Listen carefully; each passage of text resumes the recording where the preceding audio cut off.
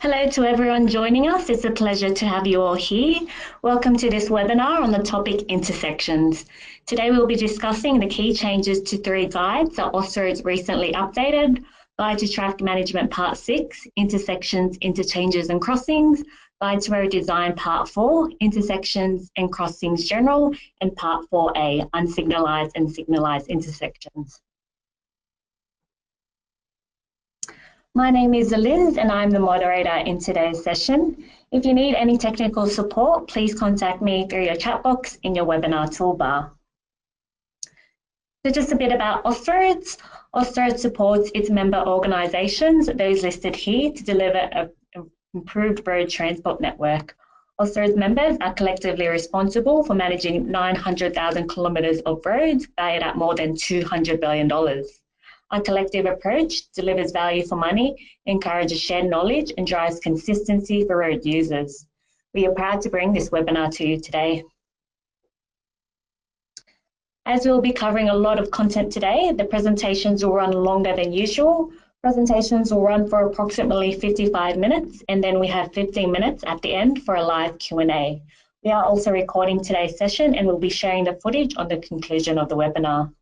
The presentation slides to this webinar is also available to download in the handout section.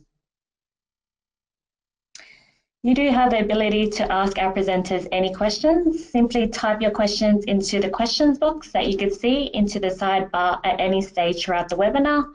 To help us answer your question, please let us know the slide your question relates to. We'll then answer them during a live Q&A at the end. We do have a large audience joining us today and we'll try our best to answer as many questions as we can.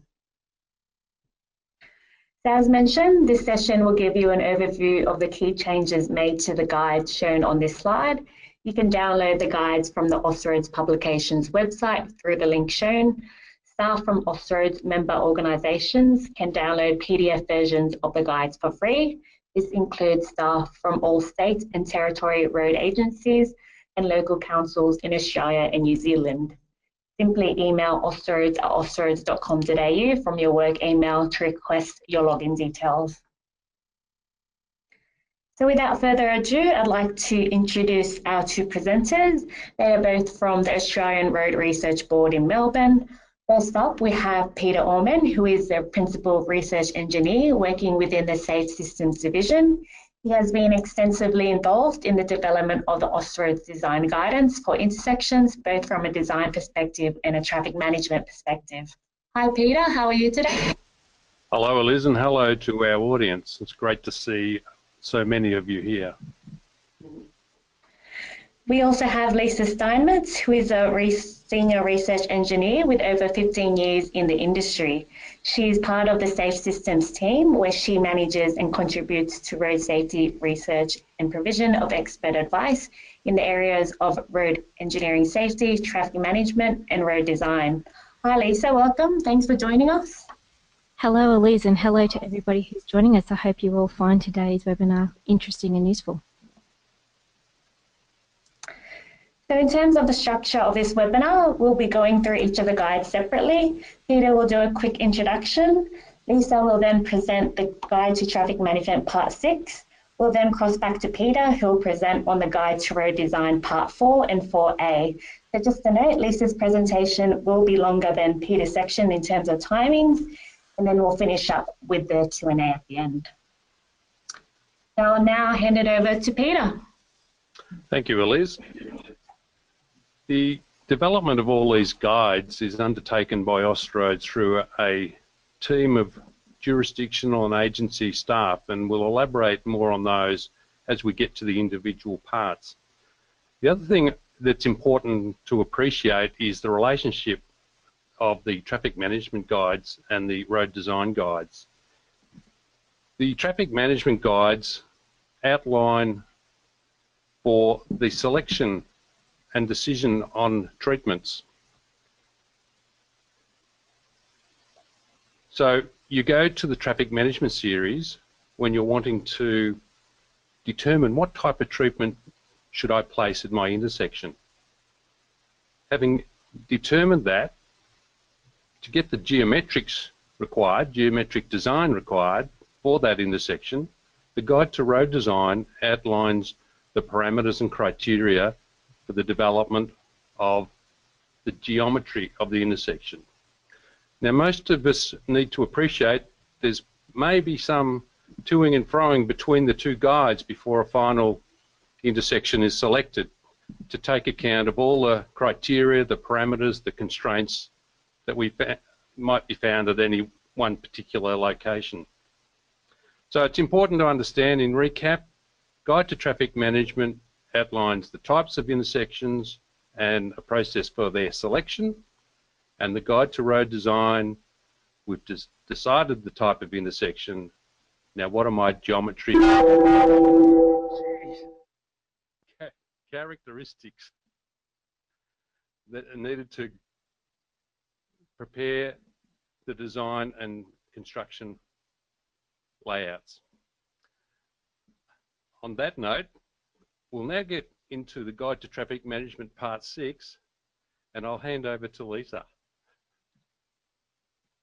Thanks, Peter. So as we discussed, as Elise and Peter mentioned, I'm going to discuss the changes and the updates to the current edition to the Guide to Road Design Part 6, Intersections, Interchanges and Crossings.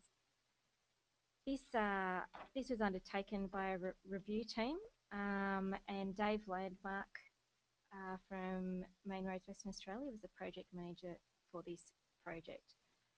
The working group included representatives from all the way around Australia and New Zealand, so I think we had really good representation for this project. So as Peter mentioned, the scope of Part 6 relates to traffic management for all types of road intersections, including grade-separated interchanges, as well as rail crossings, pedestrian and cyclist crossings of road and bicycle facilities. And it provides guidance on traffic management aspects, including the selection of intersection type, taking into consideration the needs for various road user types. The guide has 8 sections, as well as some appendices and commentaries. There have been updates made throughout the guide, and I'm going to cover some key principles undertaking these changes, and then take you through the main changes in each section.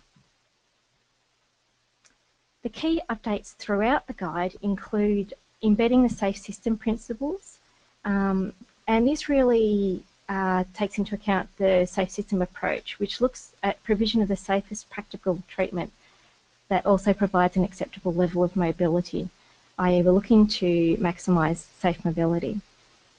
Section 1.3 of the guide, safety objectives, have been expanded to include the safe system diagram, and acknowledges that safe roads and roadsides and safe speeds are the pillars, the safe system pillars, that are most relevant for road agencies in providing safe intersections. Updates throughout the guide to prompt consideration of network operational objectives include guidance to facilitate accommodation of needs for all road users across all transport modes and adjacent land users.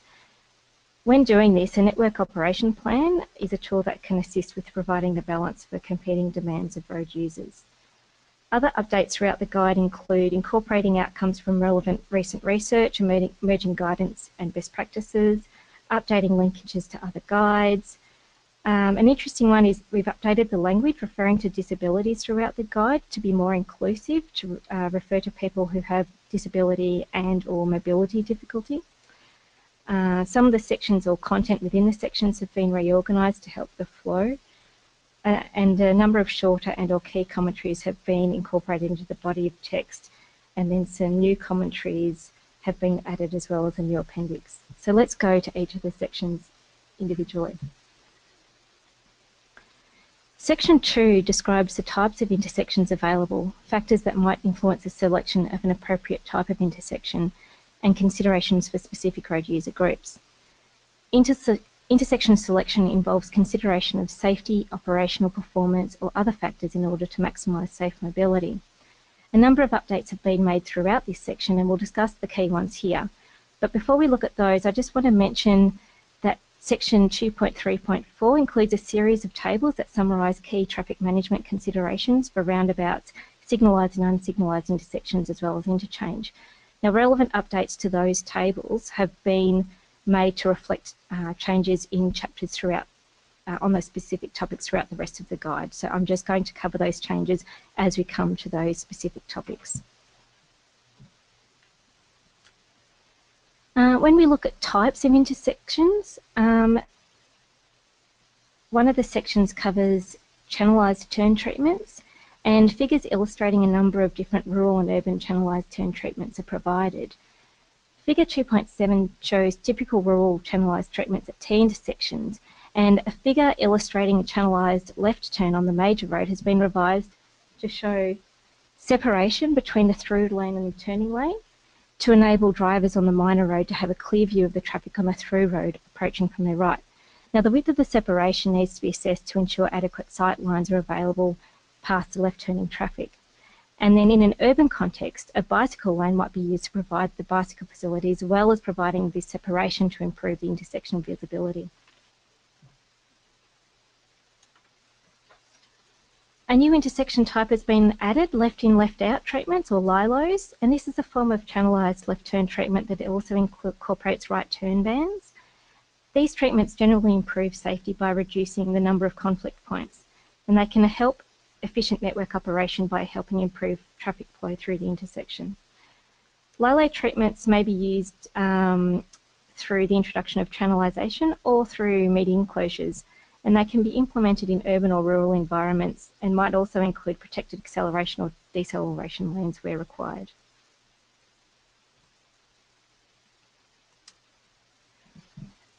In relation to staggered T intersections, additional content has been added to note that a left-right configuration is generally preferred due to the lower associated crash risk, although the direction of the selected stagger is context dependent and might also be influenced by existing site conditions such as traffic volumes and road alignment. For example, converting a skewed cross intersection to a staggered T, you might be limited by the site constraints. Commentary 5, which includes some findings from research on staggered Ts, has been expanded to include some more recent research findings. So this commentary already had some research undertaken by Owen Arndt, but these findings have been supplemented by some more recent findings by Chia, Jurovich and Turner. And both lots of these research support the left-right preference in terms of safety.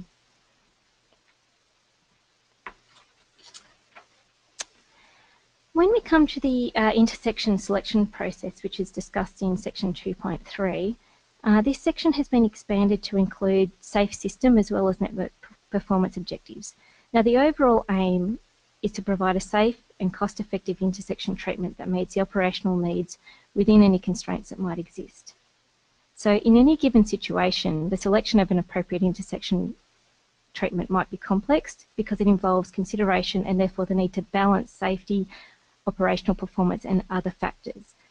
But the overall aim is to provide the safest practical treatment that also provides a safe and acceptable level of mobility.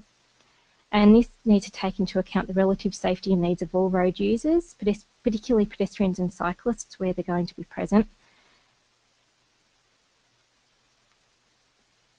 Now, this section includes a flowchart that outlines the intersection selection process. There has been a small but key update to this figure. The first step now prompts consideration of safe system as well as network performance objectives.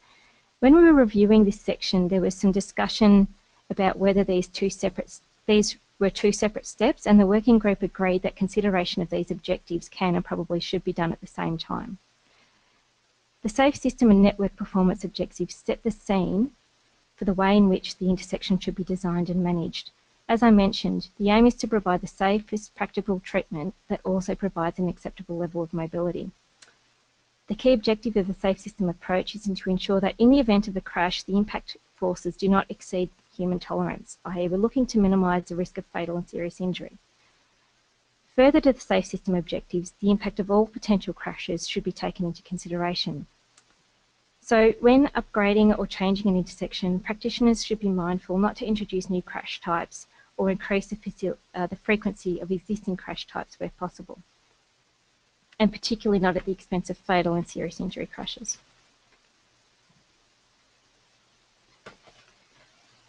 In terms of crash likelihood and severity, we know that intersection safety performance is predominantly influenced by approach, speed, impact angle, and opportunity for conflict. The the influence that impact angles and travel speed have on transferable kinetic energy, and therefore the impact forces experienced by people during a collision, is illustrated in a new figure, which is figure 2.24. These forces ultimately influence the level of injury sustained by those involved in a crash. Higher speeds and a collision angle of around 90 degrees tends to result in the most severe injury outcomes. The opportunity for conflict relates to the number of conflict points within an intersection. While a higher potential number of conflict points generally reflects a lower safety performance, it should be noted that different types of conflict points are associated with different crash potential and severity, and approaches for minimising the potential for conflict within an intersection are discussed in section 2.5.1. The Safe System Assessment Framework is introduced. This is an approach that can be used to help assess and guide safety considerations for intersection selection. The steps are summarised in Table 2.2, and Appendix B is a new appendix that's been added, which provides additional details on each of these steps, as well as an example assessment. Essentially, the steps of the Safe System Assessment Framework are to assess the objectives, consider the context of the project, what is the reason of the project, the function of the road users present, etc. Then we apply the Safe System Matrix to assess different major crash types against exposure to crash risk, likelihood and severity outcome. And then finally, the fourth step is to consider the treatment hierarchy to help select treatments that can help address crash risks identified. And in the first instance, look to identify treatments that eliminate the risk of fatal or serious injury crashes. And then in the second instance, consider treatments that can improve safety, although they might not eliminate those crash types. In terms of network operation, objectives might involve providing priority for certain road user groups or balancing priorities for multiple groups. For example, we might look at providing a high level of performance for private vehicles or drivers. We might look at providing priority for on-road public transport over private travel. There might be a need to accommodate cyclist facilities, or there might be a need to accommodate particularly for pedestrians. A network operation plan can provide guidance on setting objectives for the intersections and crossings, and readers are referred to the Guide to Transport Planning and the Guide to Traffic Management Part 4 Network Management for further detail on this approach. So now we come to section 2.3.3, which looks at the assessment of intersection control options. Traffic control selection should optimise safety and operational performance. We're looking to minimise the conflict points or angles where site and economic considerations allow. A number of recent studies suggest that roundabouts more consistently perform closer to safe system than conventional signalised and unsignalised intersections. There's emerging evidence that signalised roundabouts can also provide strong safety system performance. Signalised intersections tend to perform better than unsignalised intersections, but worse than roundabouts, and it follows that unsignalised intersections tend to experience the highest severe crash risk.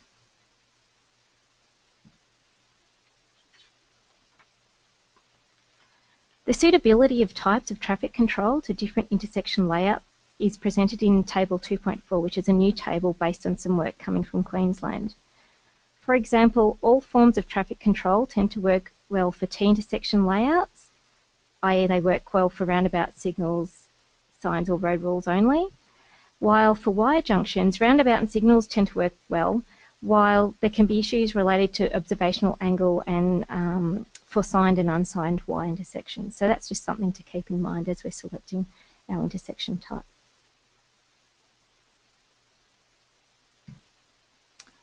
Moving on to warrants for basic, auxiliary and channelized turn treatments. This section has been updated to reflect the most recent work on this topic by TMR in Queensland. The curve for designs greater than 100 kilometres per hour has been retained, and this is typically reflective of high-speed rural roads. A new curve has been added for where the design speed is between 70 and 100 kilometres per hour. That graph can be seen on this slide here. And this is reflective of where high-speed urban roads, including those on the urban fringe and lower-speed rural roads. And then finally, there's also a new curve for a situation where the design speed is less than 70 kilometres an hour, and this generally reflects urban roads. Now, just note, we've identified a minor typo in the guide here. The third graph, less than 70 kilometres per hour, is currently labelled less than 100 kilometres an hour. Just be mindful of that, but the text discussing each of these curves is correct. When calculating the minor road traffic volume, which is the x-axis on the curve, this can now be calculated for 3 different road types, being 2-lane 2A, 4-lane 2A, or 6-lane 2A roads. The guide now also notes that channelized turn treatments are preferred to non-channelized treatments, as these help ensure clear lines of sight for vehicles through the intersection, and they also help manage vehicle paths and conflict points at those intersections.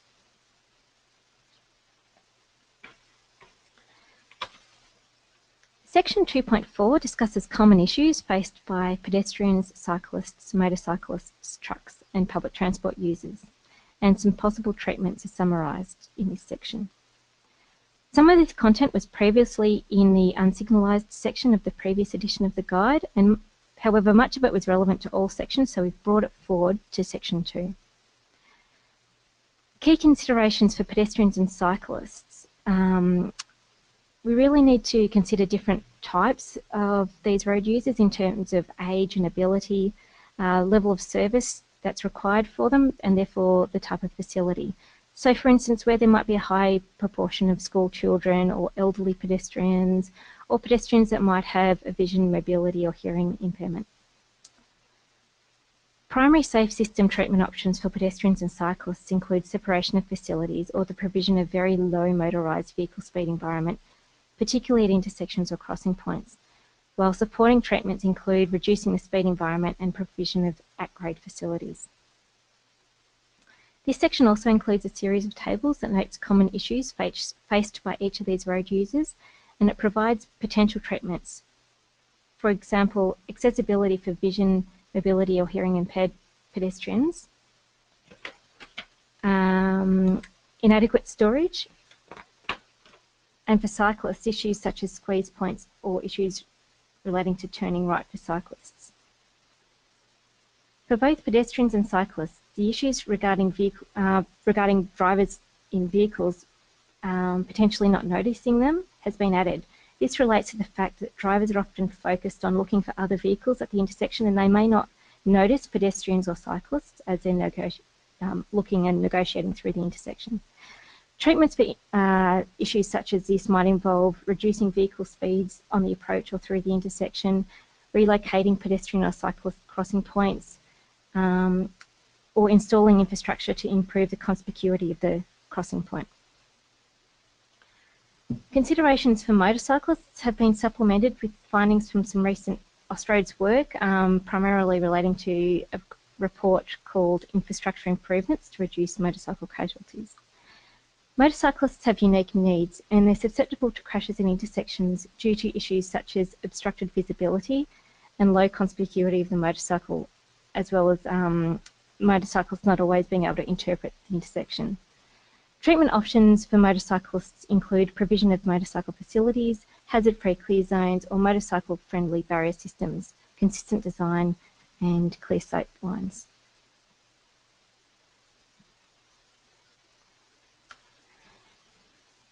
Moving on to section 2.5, which relates to intersection performance.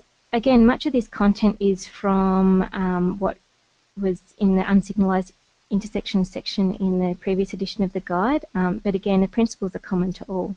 Many of the principles are common to all intersections.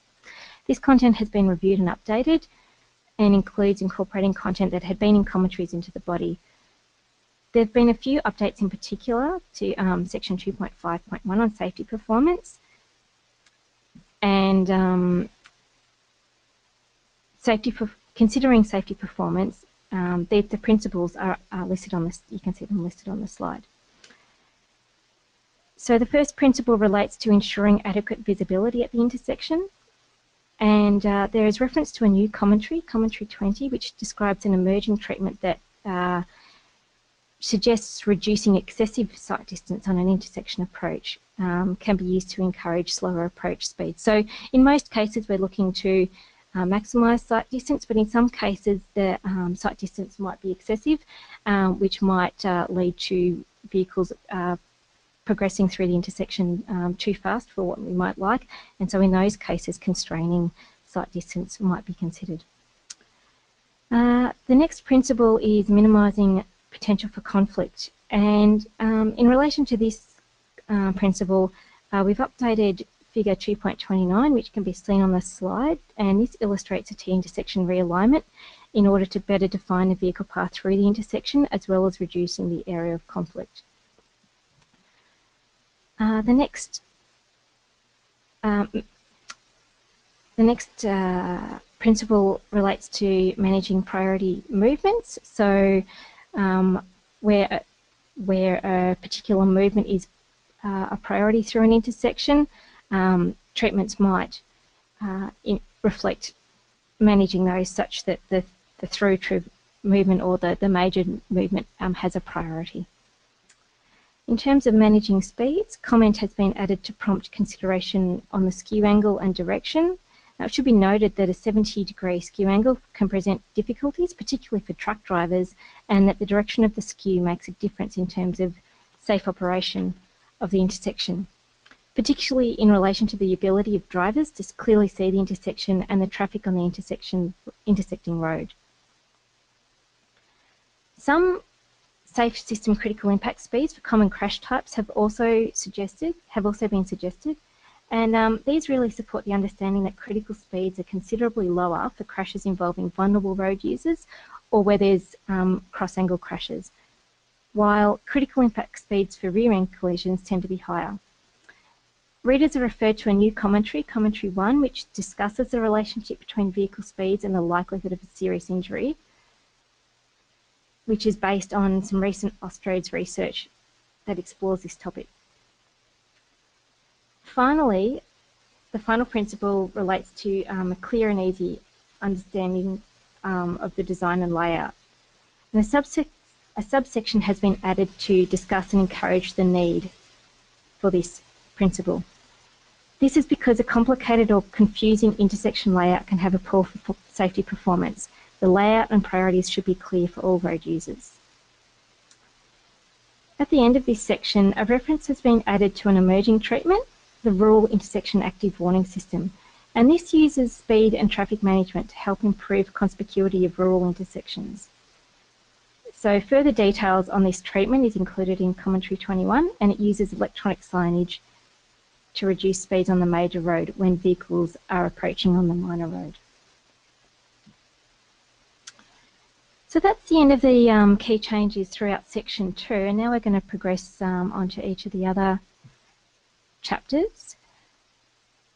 One thing I just want to mention is that the order of the next few chapters has been reorganised to reflect the safe system intersection hierarchy of control, which is roundabout, then signalised, and then unsignalised intersections.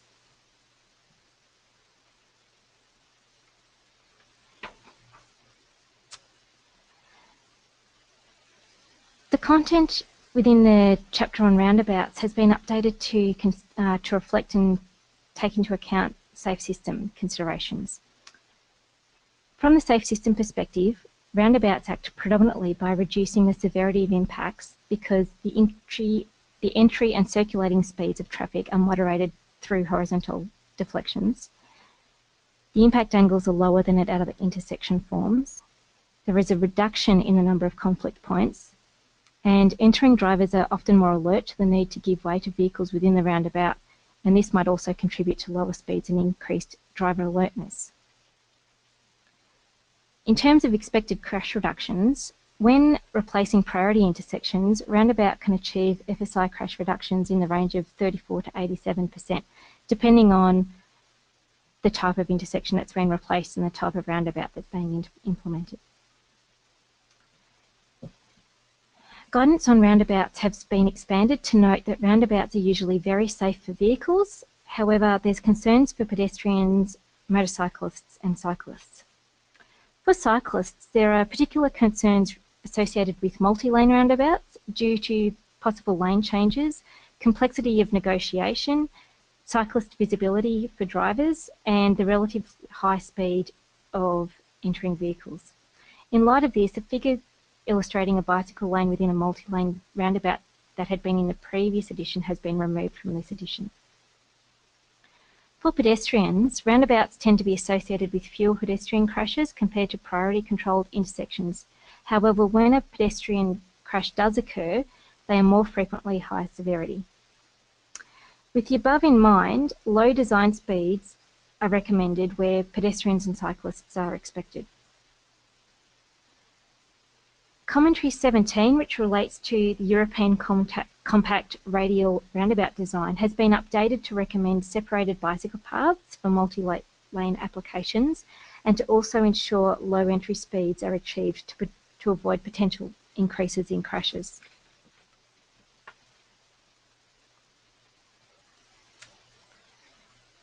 Content has also been added that discusses issues for motorcyclists at roundabout. This is in line with the general content that had been added in Section 2. Elements that might affect crash likelihood for motorcyclists at roundabout include adverse crossfall on the curves and or inadequate surface texture, issues relating to entry and exit design speeds, sight distance, the roundabout layout and curve radius, curb profiles, mountable curve is preferable, and also horizontal geometry.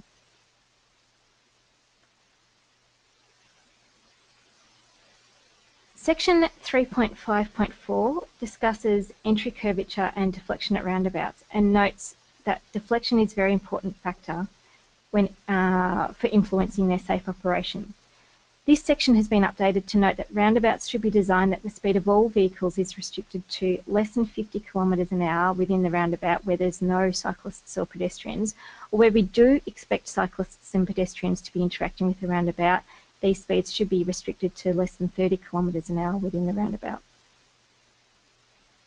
A number of potential speed reduction treatments for approaches have been added, and this includes measures such as lane narrowing, perceptual countermeasures, horizontal and vertical deflections on approaches.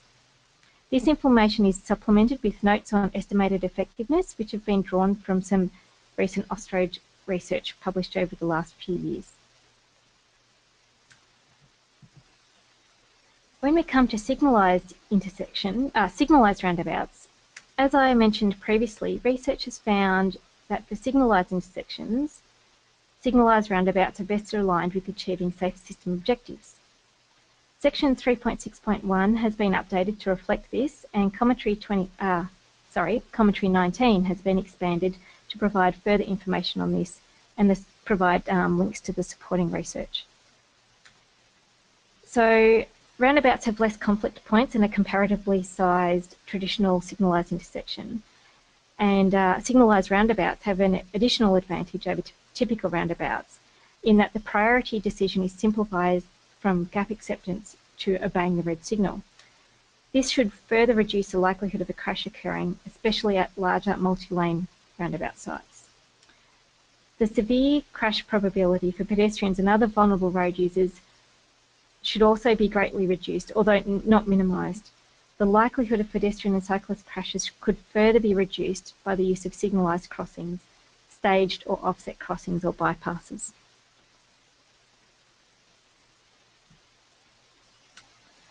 Moving on to signalised intersections. So traffic signals are provided to either rectify a safety or operational problem at an existing intersection or ensure an appropriate level of safety and mobility at new intersections.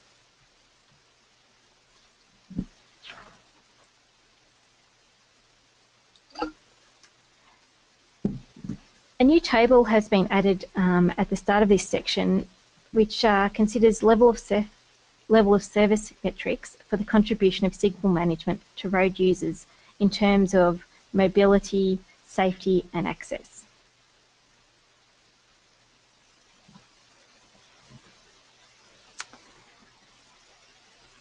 In addition, a number of tables throughout this section have been updated. Table 4.2 presents geometric factors that might affect the capacity or safety of a signalised intersection. This has been updated to include the speed of approaching vehicles, which acknowledges that drivers sometimes have difficulty at estimating the speed of approaching vehicles, and suggests techniques such as warning or perceptual countermeasures where these might be warranted. Tables 4.3, 4.4 and 4.5 have all been expanded to prompt considerations for motorcyclists. Now, in Table 4.3 and 4.4, there are the issues for motorcyclists are similar as those identified at local signalised approaches. So measures such as enhanced sight lines, as well as those to improve motorcyclist conspicuity, can help. Table 4.5 has been expanded to prompt considerations for things such as lane filtering for motorcyclists, noting that this reduces the likelihood of rear-end crashes. However, they could lead to increases in sideswipe or out-of-control crashes. Table 4.3 and 4.4 have also been updated to include some content relating to improving cyclist safety through measures such as green surface treatments for bicycle lanes on the approach and departure to signalised intersections, and also ensuring adequate space for the cyclists through treatments such as wide curbside lanes or provision of a dedicated bicycle lane.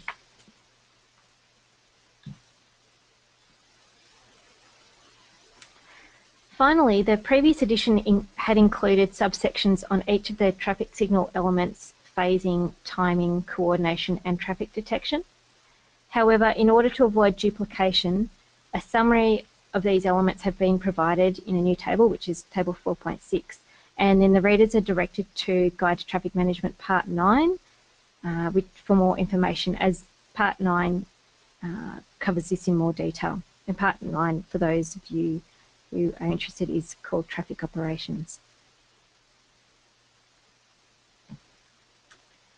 Moving on to unsignalised intersections. Most intersections are unsignalised and account for a high proportion of the network delay, conflict between motor vehicles and also other road users. Unsignalised intersections are suitable for situations where there are no or not likely to be operational problems, such as excessive delay or queues, safety problems that would justify the provision of a roundabout or traffic signal. I hope everybody didn't hear that very loud beeping, but let's move on.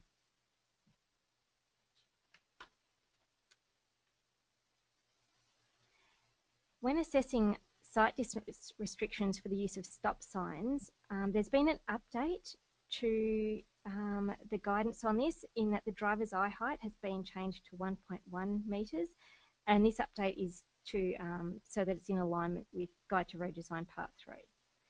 There's also been some additional content relating to New Zealand requirements to prompt New Zealand readers to take into account New Zealand requirements as per MOTSAM Part 1.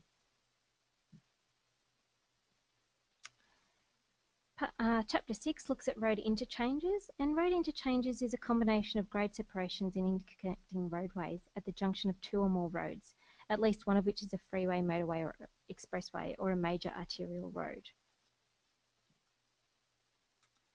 The content in this chapter has been updated to reflect a recent Austroads publication, The Guide to Smart Motorways. In relation to spacing of interchanges, factors that influence interchange design and spacing have been updated.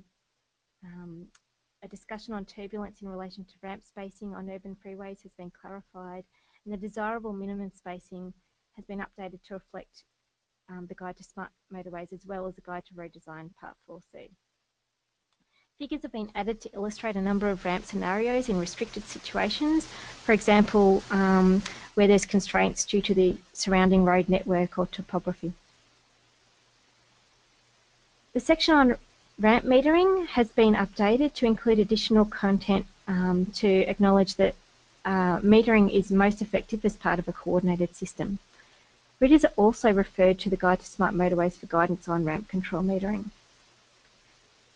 Now, within this section,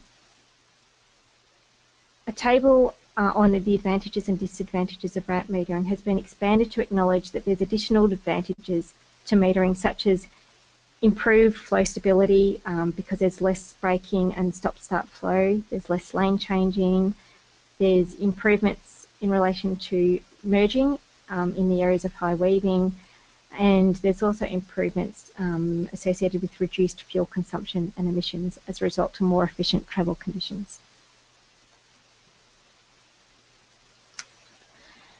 Chapter 7 relates to rail crossings. And this section has been rearranged to include grade separation crossings prior to at-grade crossings. There's been a new section added, section 7.3.3, which looks at safety at rural rail crossings. This incorporates text that had previously been in the commentary, and this has also been expanded to note that particularly on high-speed rural roads, level crossings on inactive lines or those with infrequent services may lead to driver complacency or an increased risk of crashes. So content has been added to prompt consideration of sight distance issues, driver's view of a rail crossing, and the fact that the driver's view of a rail crossing may also be hampered by overgrown vegetation or by nearby structures.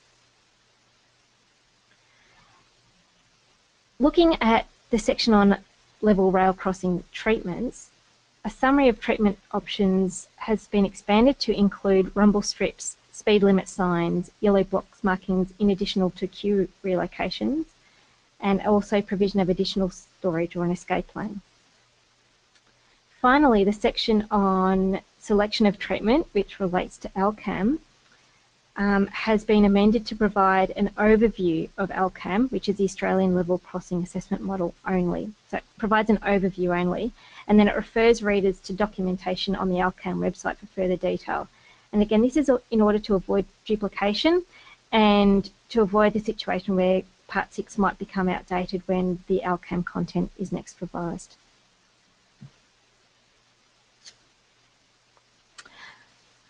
Finally, Chapter 8 relates to pedestrian and cyclist crossings. Now, at a number of relevant locations, readers are prompted to consider and refer to the Austroads Pedestrian Crossing Facility tool. Section 8.2.2 has been updated, provides guidance related to bicycle path crossings, and this has been updated in accordance to the Guide to Road Design Part A. And in particular, there has been an update relating to the preference to connect without the use of restricted devices, the philosophy being that a terminal may in itself become a safety hazard in itself. So where these can be avoided, or where a terminal can be introduced without providing a safety hazard, that's the preference. Section 8.2.3 includes some content relating to pedestrian countdown timers, and this has been updated to incorporate findings of more recent research. Now, the findings have been mixed in relation to pedestrian safety and compliance. However, the research has found that pedestrians tend to like them. Finally, when we're looking at bicycle treatments at intersections, there's a new section that has been added, and this includes content on types of treatments at unsignalised and signalised intersections. Now, particularly in urban areas, delineation or provision of a green surface treatment can help improve awareness of cyclists, provide space and improve their comfort, as well as improving continuity and connectivity for the cyclists.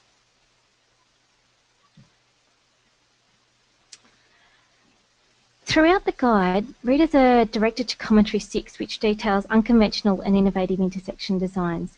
This commentary has been expanded to include a number of new, emerging and innovative design, primarily based on a recent Austroads project. Some of these have been used successfully internationally, but haven't always been trialled in Australia or New Zealand yet, and so that's why they appear in Commentary 6. So that's the end of the updates on Guide to Traffic Management Part 6.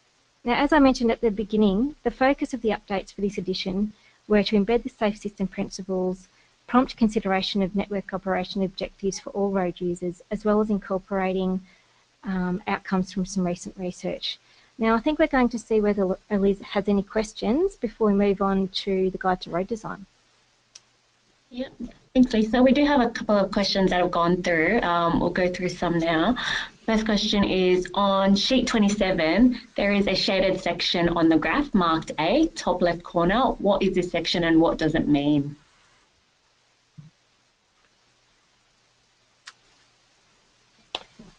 That relates to the warrants for the people who are listening in. I'm not sure because that is not a change. That's not an addition for like that shaded section is not an addition for the revisions. So we'll have to have a quick look at that and get back to you on that. Excellent. I'll go through another question and then we'll go to Peter. The question was, the warrant figures for BA, AU and CH treatments remain small and somewhat difficult to read due to scale. Are these available elsewhere? The original 2016 document is easier to read and that now covers additional curves. Liz, just a bit of clarification on that question. Is the question originating about the diagrams within the guide or the present? So the warrant figures.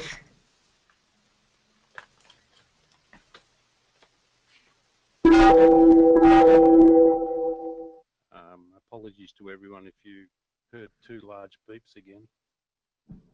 We're not sure what's causing that. The only other source would be to go to, there's a reference below the figure to a Queensland Department of Transport and Main Roads, and if you go to that reference, you might be able to find, you'll certainly find the same warrant figures. I'm not sure whether they'd be any clearer, but one can only have a look. Yeah, excellent. But yeah, I think I'll get back to you, Peter, and then we'll present and do your section. Look, thank you. And again, look, our apologies for, we've now had a series of 3 loud beeps that we hope everyone hasn't been experiencing, but if you have, please accept our apologies for that. So the guide to road design. Remember, I mentioned earlier about how the interaction with the guide to traffic management is, and the guide to road design focuses more on the geometry of an intersection, the geometric requirements. So in the development of both Part 4 and 4A, the project was headed up by Mike Whitehead from Department of Transport and Main Roads in Queensland, and certainly being a participant in the project, I'd like to acknowledge Mike's role in the production of the, or undertaking of the review and the final product. So well done to Mike. Also involved was a working group comprising participants across Australia and New Zealand, and they're represented on this slide. So you can see we're getting a broad spectrum of road agencies and locations. And you should also note that the Australian Bicycle Council had a strong involvement in this review. And that all fed into the Road Design Task Force. You can see they're a wider group. So again, the effects or impacts upon all road agencies get taken into account when we produce these guides. So moving to Part 4.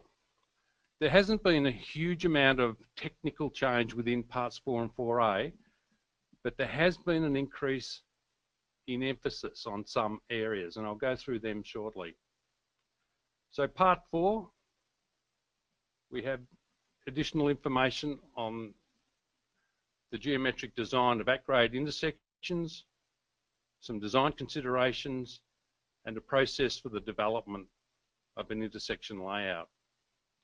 And Part 4A talks more about signalised and unsignalised intersection, including sight distances, turn treatments, and auxiliary lanes. Now, I mentioned earlier there was a bit of a change to Part 4, and that's a large part of Part 4A, as shown on this slide, was transferred to an appendix in Part 4. the task force deemed, and a lot of this information that's shown on this slide is actually taken from a previous version of the Guide to Traffic Management Part 6. So it's retention into future guide Part 4. I'm sure will be the subject of discussion at the next review of this guide.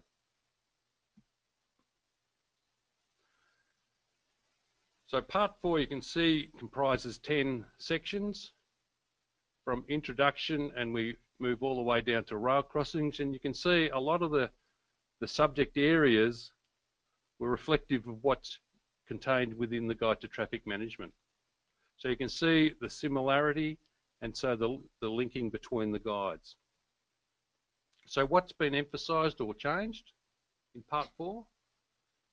The safe system. Now, we understand in the Guide to Traffic Management that's a very strong consideration, but it was worth re-emphasising some of the elements within the Guide to Road Design series. And another guide, the Guide to Road Design Part 1, the Introduction to Road Design, contains more information and hence has been cross-referenced within the Part 4. And there's recognition of the emerging and innovative treatments, but in bringing them into operation within each agency, there needs to be an assessment and translation so that the treatment can serve its purpose with the local conditions. So things like assessing the risk, the safety, operation, and one important element is the costs, and we've mentioned whole of life costs. There's also capital costs and individual costs like maintenance costs. And another move that happened within Part 4 was other considerations, which was not lost, but moved to Section 3.7.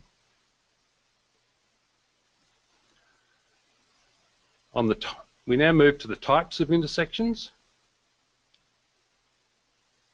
And here, again, key referencing back to the Guide to Traffic Management, Part 6. So I know I'm harping on it a little bit, but it's very important that these two guides are working hand in glove with each other as best as they can be. So some of the design principles, they're the same irrespective of the user. In urban areas, how have we considered parking, cyclists and pedestrians, which are more frequent than in rural areas? And there was another move of information to Appendix A nominated there. So what are the road design considerations? Again, the technical changes have been pretty light, but again, a re-emphasis. Are we considering all the road users, particularly pedestrians and cyclists? The layout of our intersection. We don't want to surprise drivers. And we don't want to severely disadvantage drivers if they make an error. A little amendment to the design process, again, emphasising safe system type principles, identifying conflict points, establishing the movement priority, which is based on the function and classification. And I'd just like to emphasise the iterative process in design. It's come to me from various members of the design industry, particularly those managing designs, about the expectation that I'll get it right first time. And you may well get it right first time, but inevitably there'll be an iterative process in the development of your design. Because as you go through the detail, there'll be elements that have changed their impact and you might have to revisit the layout. So it's important that we understand that the design process usually ends up as an iterative type process.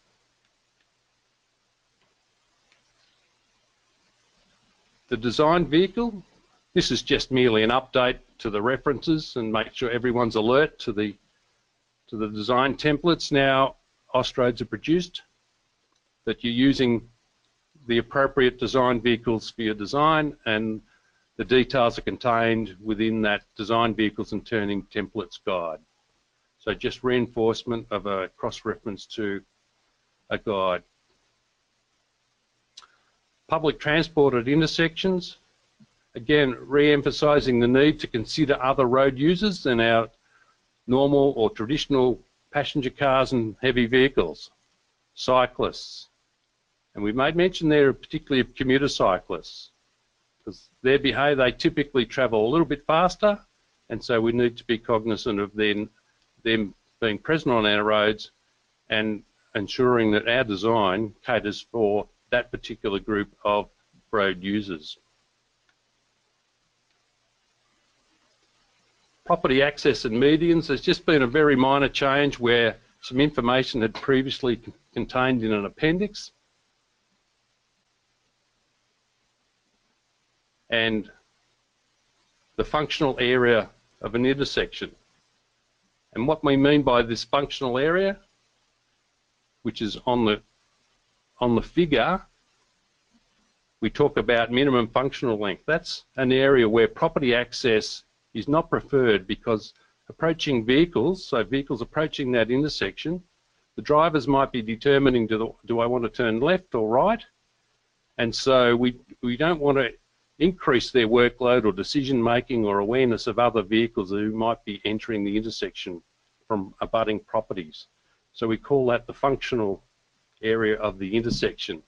And that distance is determined by speeds, and I've included just a part of table 7.1 out of part 4, just to show you what the table actually looks like rather than you using the table from this presentation.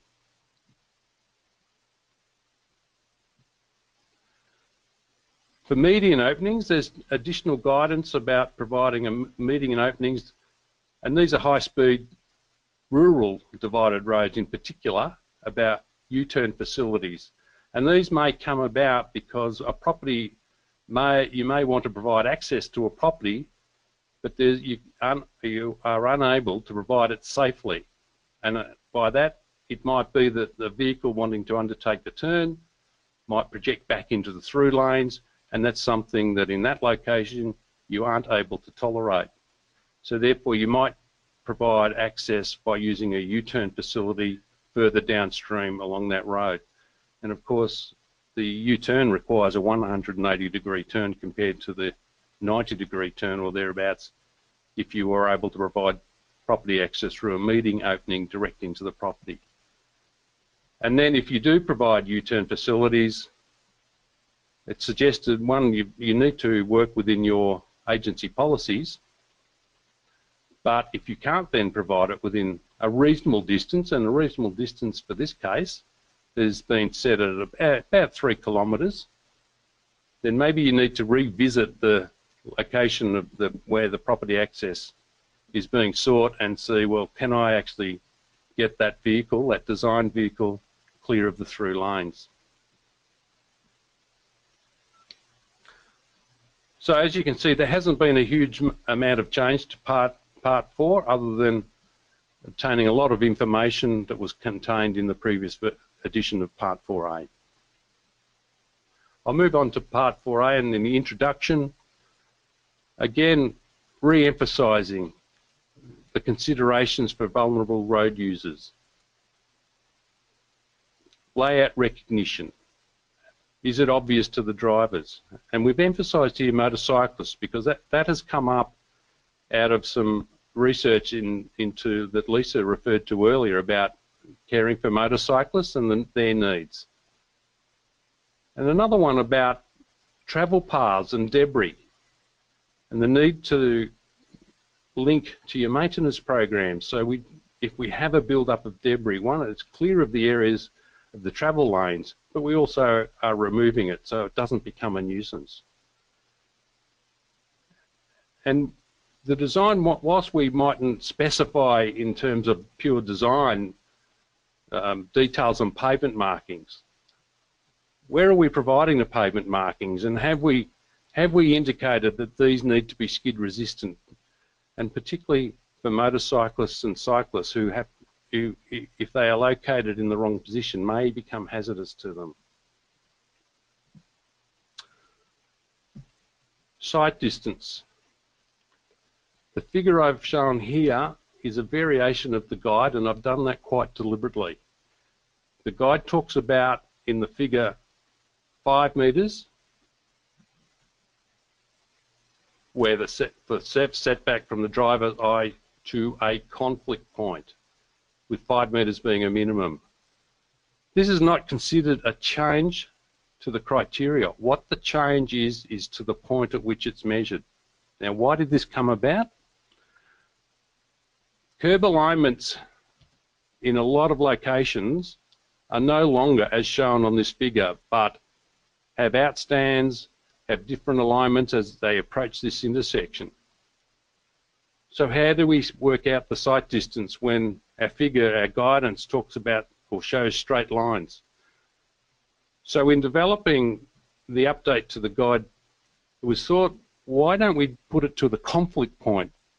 And that would be easier to work out for curb alignments that weren't nice and parallel to other alignments. So we could identify the conflict point and then work back from that point. And that was seen as a more useful measure rather than just purely measuring from building line or driver to curb line. But if you look at the figures, there is no real change from what's published for the 5 metres and 3 metres. And that was shown in Lisa's presentation. So don't be concerned, there really isn't a change.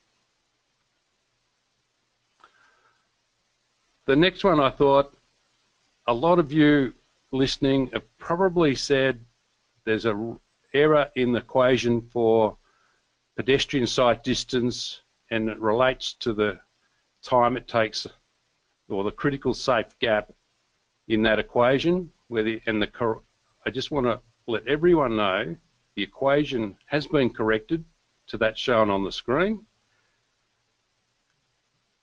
It was the most identified correction out of the 2009 edition. So rest assured, everyone, it's been corrected. The next change is a new table. I've called it a new table. What it is an extension of the table that was previously table 5.4. And the extension is 3 columns to the right of the table that show 4 seconds travel time, a merge distance, and they're leading to a minimum desirable length, which is based on the 4 seconds of travel time and merge length. The 2009 edition would have translated those minimum desirable lengths across to the shaded areas within the table. It was determined that it would be better to actually show the calculated distances so that all the figures within the table itself are consistently worked out, and then provide the minimum desirable length to the right of the table. Now, what you need to be alert to is that the shaded areas, it's suggested that you adopt the minimum desirable length anyway.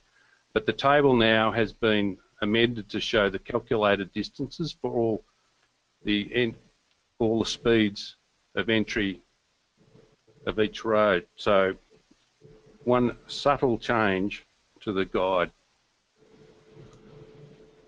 So part 4A, you can see that again there hasn't been a significant amount of change. There's been a few corrections and a couple of clarifications, and so that has been the change. And again, I'd like to re-emphasise the linkage back to the Guide to Traffic Management, and in particular for this topic, the Traffic Management Part 6. So that now concludes our presentation, and I'll hand back to Liz for any questions.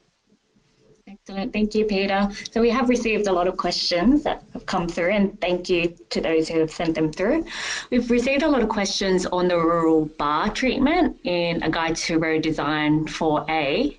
There is no longer a rural BAR treatment. Is it considered that the urban BAR treatment be adopted?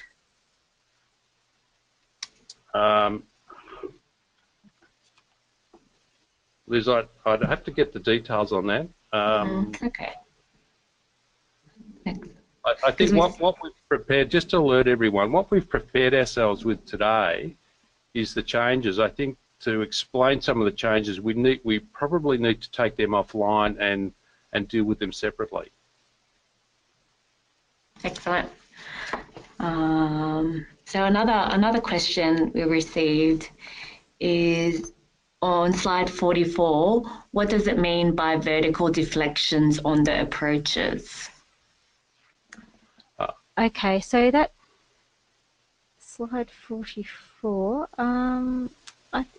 Okay, so that related to the commentary on unconventional and innovative intersection designs, which that commentary had been expanded to include some emerging innovative designs, and the slide included a couple of examples of intersections that have been added into that commentary.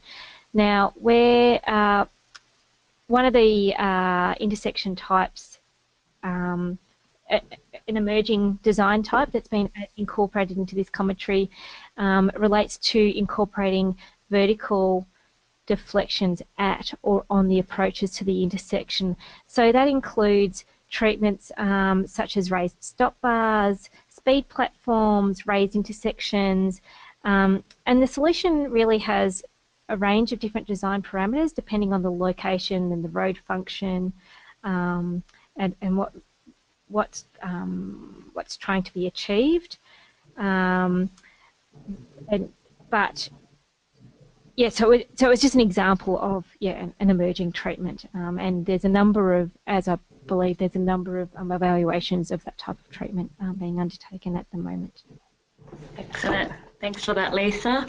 A question we received from Ricky is there a reason why the rural right turn design layouts were moved from Part 4A to Part 4? The best I can give you, Ricky, is the task force, the road design task force, thought that the most appropriate way to deal with that type of information at this time. Okay, thanks for that, Peter. Another question we received from Robin: was there any thought about including a section on light rail crossings? That's a good point. It probably is something that needs to be considered probably now in the next review. Light rail, as I understand, is now going to be experienced in more areas other than Adelaide and Melbourne.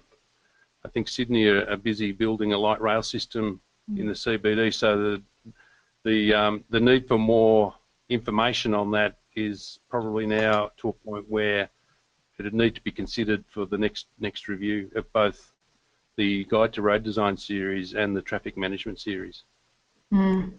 Okay, thanks for that, Peter. Another question we received relates to assessment for warrants for turn treatments. Is this mandatory? If the guide says it is preferred, it is conveniently avoided by consultants on the basis that it is desirable but not mandatory. Yeah, that's a good. Do you want me to repeat that question? Or? Yep. No, I'm fine. Yep. Because it's an issue that comes up, not just particularly relating to this question. These are guidelines. Now, what, as I understand, road agencies would indicate is you design in accordance with the guidelines, in which case the road agency has adopted a particular position of the guidelines. Now, it's a subtle difference between looking at the guidelines. They are guidelines, not mandatory, but they may become mandatory if your road agency says so. So in response to that question, I would go back to the road agency and discuss with them how they see that fitting within the development of a design solution. That is a good question there. Thanks for that, Peter. A question received from Daniel. It relates to slide 28. Is there an agreed speed for cyclists or a way to calculate it for determining crossing times? Pedestrians using 1.2 metre per second. What do we use for cyclists? Well, that's a really tricky question because you've got a range of cyclists and different abilities that that might need to be taken into consideration. So if you've got commuter cyclists, they might be travelling at quite high speeds, whereas if you've got recreational or children cyclists, their speeds are going to be quite different. So I don't think there's a single answer for that. I think really practitioners need to take into account the type of cyclist that's likely to be encountered at that location and then catering for them appropriately. I think it is a good point, Lisa, because how would a signal designer take into account different users? That is very tricky. Because how do they know they're different users? So when one's designing the traffic signals, it'd be an interesting question to our traffic signal design personnel. Okay, thanks for clarifying that one. Another question relates to slide 29, so actively reducing sight lines to reduce approaching speeds. So Daniel was under the impression that it wasn't allowed or recommended in Australia. Is it now allowed across all road safety treatments, and has this been considered by road safety engineers? I've got some notes specifically on this. This is allowed under, I've got to flick to my right, the correct section. If we, so the treatment that I was mentioning related to an emerging treatment, and it really relates to excessive sight distance. Now this is actually also mentioned in there's an equation that mentions it. It's in accordance. I might have to get back to you to that, Daniel. I was just frantically trying to flick to the correct location in the guide. Just while you're doing that, Lisa, I think Lisa mentioned it was an emerging treatment, and the application into the design guides. It's certainly not within the road design series at the moment. What they're suggesting is that you need to meet the minimum sight distance requirements that we've probably used for a long time. That limitation or limiting sight distance certainly is something that was undertaken in New Zealand, where they found there was some benefit, but I think there is still more research needed on it to actually bring it more strongly into the guides. Yes, and as I said, I'll have to get back to you specifically on that topic. That was something that we did look at, and it was in accordance with the relevant guide, although generally the emphasis is on maximising sight distance, but there is a circumstance where we can look at managing excessive sight distance, and so this treatment was a reference to an approach where a road agency had looked to start doing that. Excellent. Thanks for that, Lisa. So one last question that we'll do is a question on the use of HFA on approaches to a signalised intersection. Has this been discussed or being incorporated to design code? Sorry, Liz. Could you just repeat that question? I'm not sure. Question on the use of HFA on approaches to a signalised intersection. HFA? Yeah, HFA, so high friction aggregate, sorry, yep. Oh, sorry, I didn't quite get to the aggregate bit. My apologies. Well, we're now delving into pavement design and maintenance of pavements that, whilst Lisa and I know a little bit about, I wouldn't say we're experts at high friction surfaces. Certainly it's mentioned as solutions to some particular issues, but what they need to be is maintained to provide that high friction when you want them to provide it. And coming from trying to manage other surfaces where friction was an issue, maintenance and making sure your maintenance and that includes your reseal or resurfacing teams are all well aware of those requirements. So yes, it is a possible treatment for particular issues.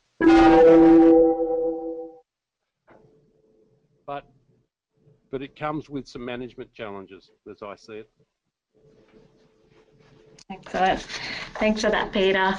So unfortunately, we'll have to start wrapping up this session due to time. We do apologise to the audience if we weren't able to get to your question during the Q&A, but what we'll do is we'll prepare written responses to the questions and we'll email you a copy once that's available. But you can also get in contact with us if you do have any further inquiries.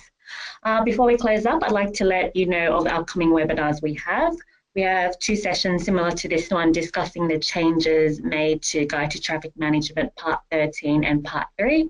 We also have a webinar on concepts of operations on 21st of November. So if this interests you, you could go to our website for more information and to register. But as we close up, we encourage you to answer a quick survey which will pop up on the screen after the webinar. You can give us your feedback and suggestions on topics that you would like us to cover in future webinars. Again, I'd like to thank our audience who have been engaging with us throughout the webinar. We hope you got some value out of this session. And thank you so much to Peter and Lisa for your time today presenting and answering the questions. You did a good job. But yeah, thank you. Thank you, everyone. Thank you. Thank you. Goodbye, everyone, and enjoy the rest of your day.